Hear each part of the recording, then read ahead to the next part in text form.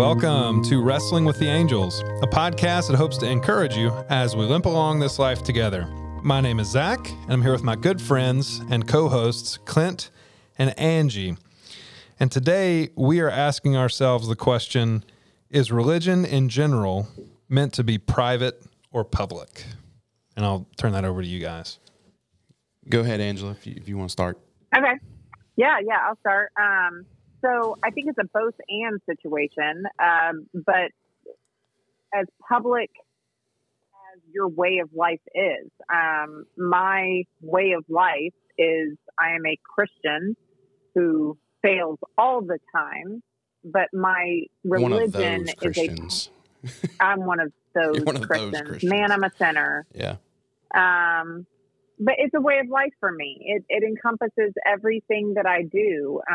So whether I'm having dinner with friends, like I would hope that my posturing as a Christian is evident by how I treat the people around me, by the conversations that I have, by how I show love to others. I mean, Christianity to me is a grace-filled life that flows over to the other people around you. Yeah. Yeah, that comment you just made makes me think of in times past, you've said that you don't like living a double life or something along those lines. Like you want to live a consistent life. And part of that for you is having a very public Christian faith. Yes. And one that does not look sterile. You said sterile or feral? I thought she said feral too. And I was like, well. What's hilarious is that I always tell my husband, that he married someone feral. Yeah. I'll never pick my socks up off the ground. But no, sterile. Like I don't want Christianity.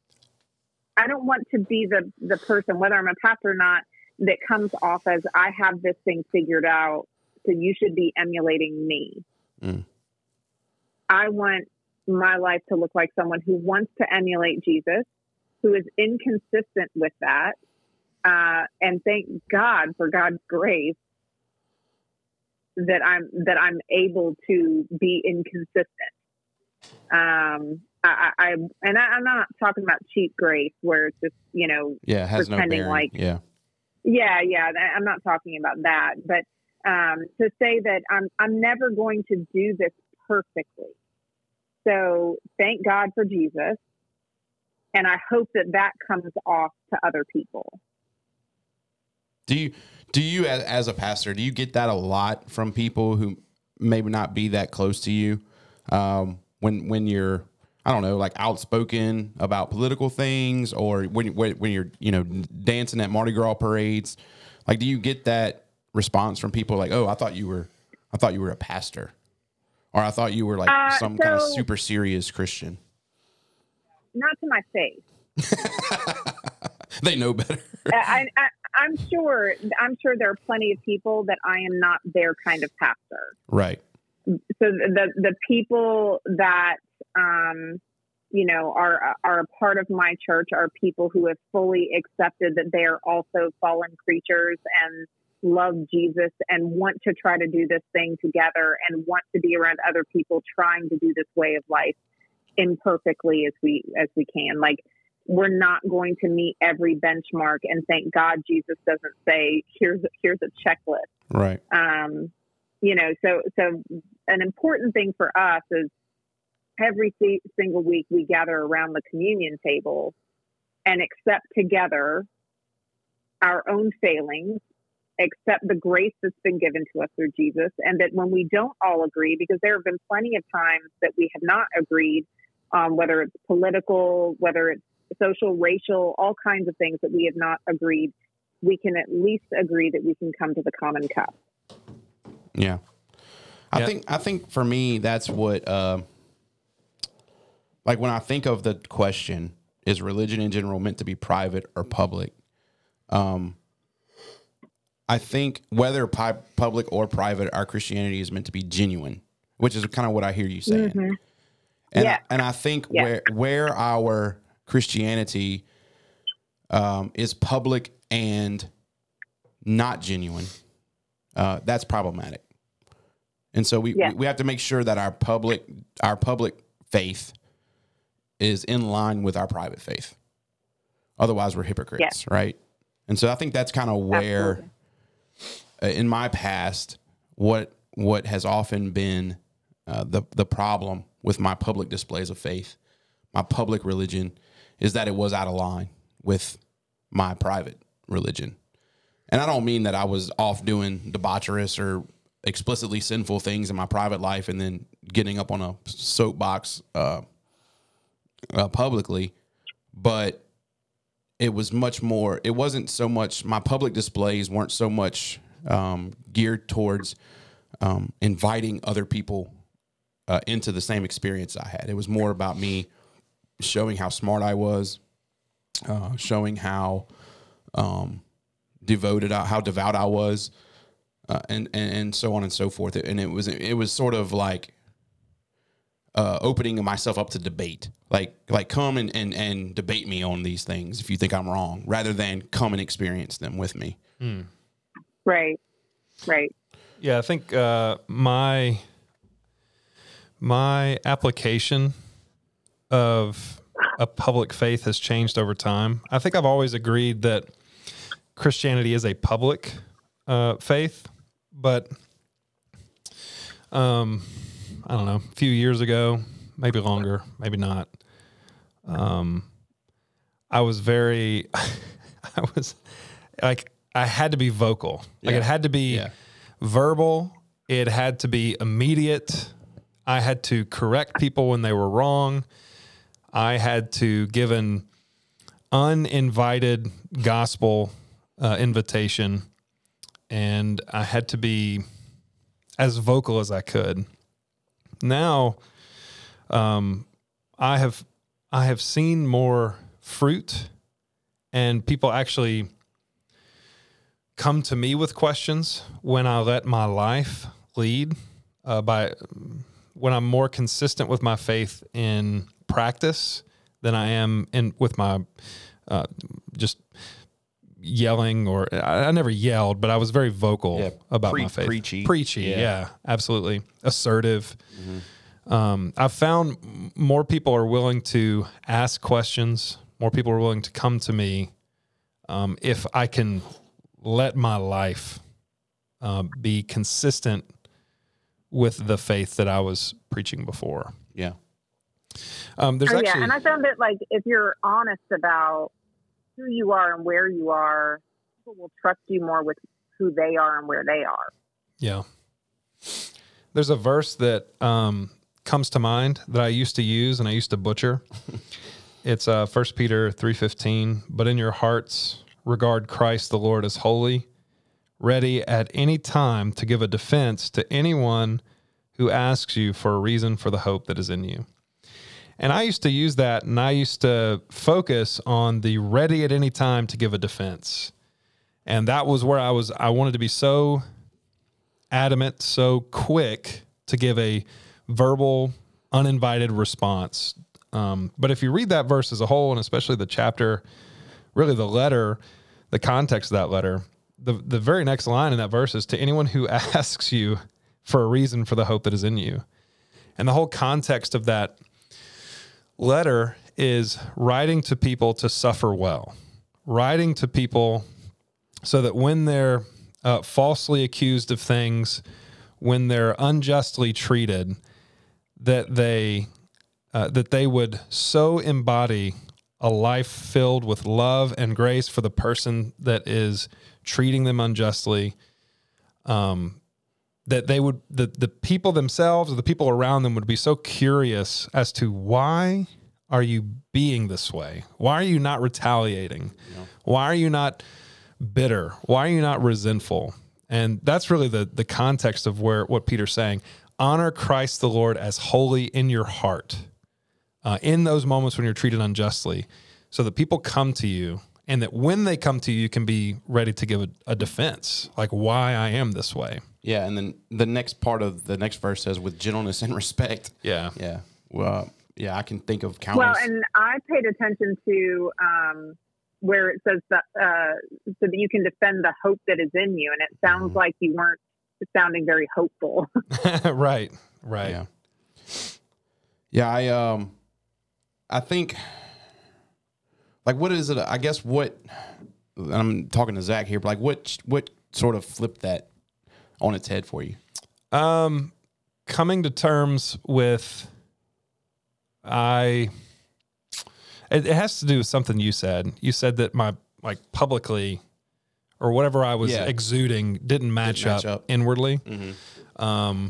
There were things, like, I would be preaching these things all the while holding bitterness, resentment, slandering people in text messages. It was just very hypocritical. Absolutely. It was very... I don't mean absolutely about you. I mean, like... you were, dude. I'm saying absolutely regarding myself. No, it was just very inconsistent. I wanted to be more consistent, and part of that looked like, I think Paul talks about it elsewhere, is living a quiet life. Mm-hmm. If at all possible, be at peace with all people. I'm butchering those verses probably, but... No, I know what you're talking about. Yeah, and so, like, when I look at the life of Jesus, so in this same letter, the chapter before, chapter 2, verse 22 and ongoing, Peter says, he did not, talking about Jesus, he did not commit sin, and no deceit was found in his mouth. When he was insulted, he did not insult in return. When he suffered, he did not threaten, but entrusted himself to the one who judges justly. He himself bore our sins in his body on the tree, so that having died to sins, we might live for righteousness. By his wounds you have been healed. So there was this, I don't know what it was, but there was this palpable sense that of self-awareness, and probably someone pointed it out to me, because I don't think more than likely. Yeah, I don't think I just all of a sudden became self-aware, but that I was not living a Christ-filled life. I was wagging the finger at everybody else, and I wasn't looking inwardly. Yeah. I wasn't living a transformed life. And so when I started focusing on myself more instead of other people, I found, oh my gosh, there is so much going on that I have just let run wild in my heart, like darkness, spiritual sickness. Mm-hmm. And it was in dealing with that my mouth was closed, because I could see just how inconsistent and hypercritical I was being of other people with just zero looking inwardly, without zero accountability for myself. Yeah. That was the same thing for me too. I was quick to, post a really preachy or lofty Facebook status, or to have a conversation with somebody from an apologetic standpoint and be really like I had it all together. At the same time, my marriage was not good. It was really hard because we were either we had a toddler and a baby at the time, and I wasn't helping my wife. I wasn't leading my wife well, kind of what you spoke to in a couple episodes ago. And so it got, I don't really know what triggered it. I think a lot of it was maybe having discussions around starting the podcast. Yeah. Friendship. Yeah, really. being able to, like you like to say, lead with a weakness. So it wasn't until I became honest and vulnerable with my own shortcomings that I really said, I don't have a platform. Like it's really hypocritical of me to pretend that I do. And so I'm much more interested, and I'll be able to reach more people by being honest and being vulnerable. And I think back towards a discipleship opportunity you and I had with a guy who was in our church, and man, we just kept getting burned. And I don't want to say his name, but I'm sure you know what I'm talking about. But like, and eventually, like he left or whatever. And I think about how many times we just approached that relationship from like an authority standpoint, and we tried to like be authority in his life instead of saying, and I'm sure there was some of this, but we weren't leading with it. Yeah. Like, man, I get it. Like you've been through a lot and I don't have the answers, but I just want to walk with you through this and be more like pastoral, even though we weren't pastors, but instead of, being more, well, man, Christians don't act this way or whatever, like we did. And so, when I think about this question, I really don't have any desire to have a public religion if the only way to have it is the way I previously did. I'd much rather just be a quiet, like you said, a quiet Christian. So now if you scroll my Facebook feed, it's pictures of my kids, maybe a Bible verse that I'm reading, but I'm reading it and I put some comment on there about how it convicted me. I'm not worried about how it convicts anybody else. Yeah. And so, I've sort of flip-flopped them. I was a public Christian whose private faith was in shambles. And now I'm a Christian whose private faith is strong with very little desire to have sort of any public platform. But I bet you if you were to ask people, because what I have seen is when I am more introspective, when I am looking more inwardly and focusing on myself and wanting to live a life that exudes Christ, it is very public.